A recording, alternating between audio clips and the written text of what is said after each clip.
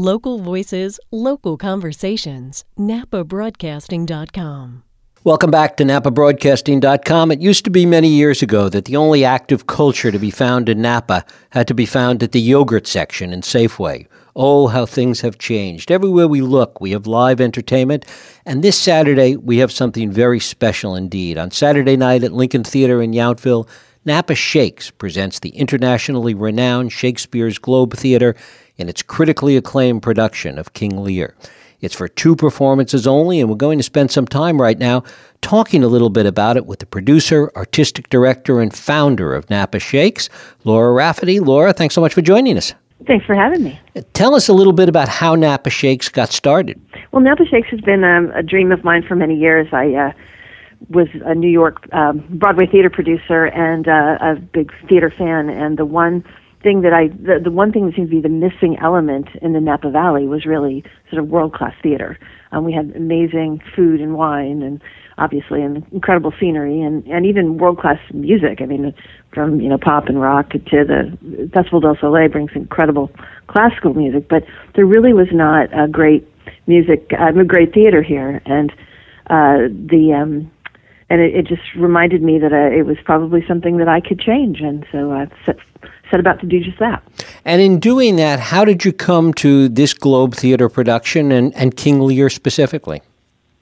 Well, it was interesting. I put together a 5-year plan of different artists and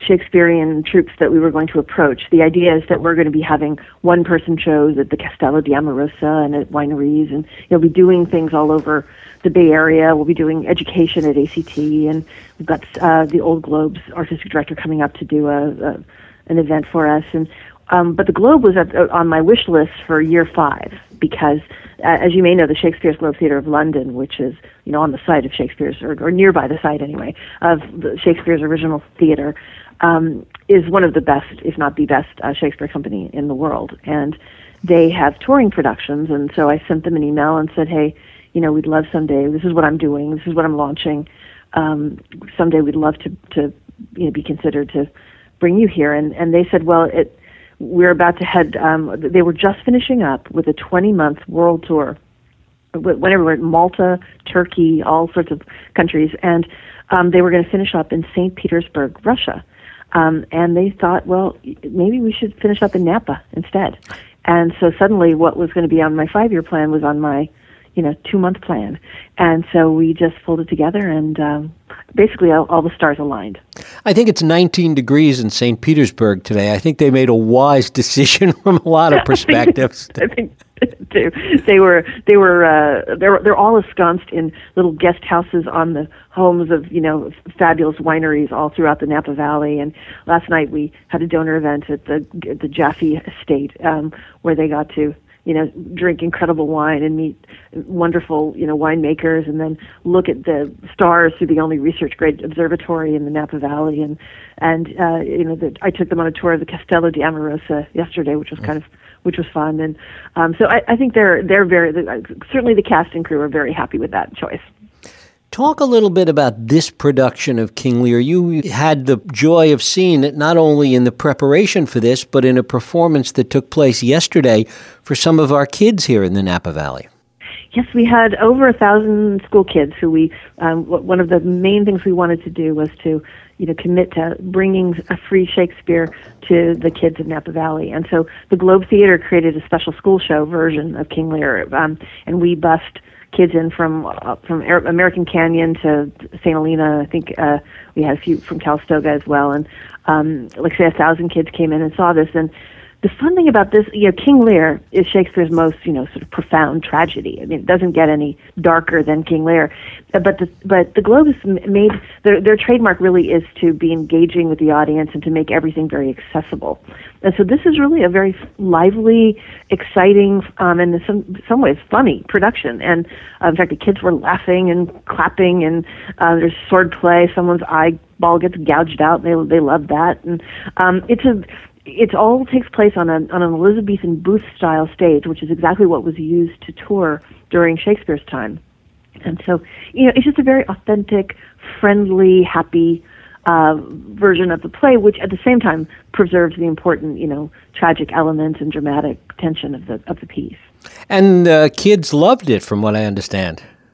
Oh, they did. They went crazy.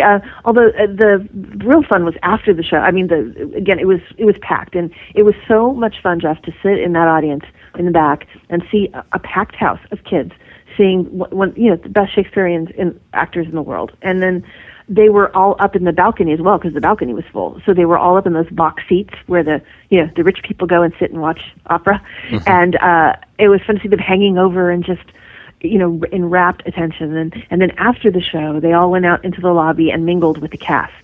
And I got some great photos of John Stahl, who played in Game of Thrones for 3 seasons.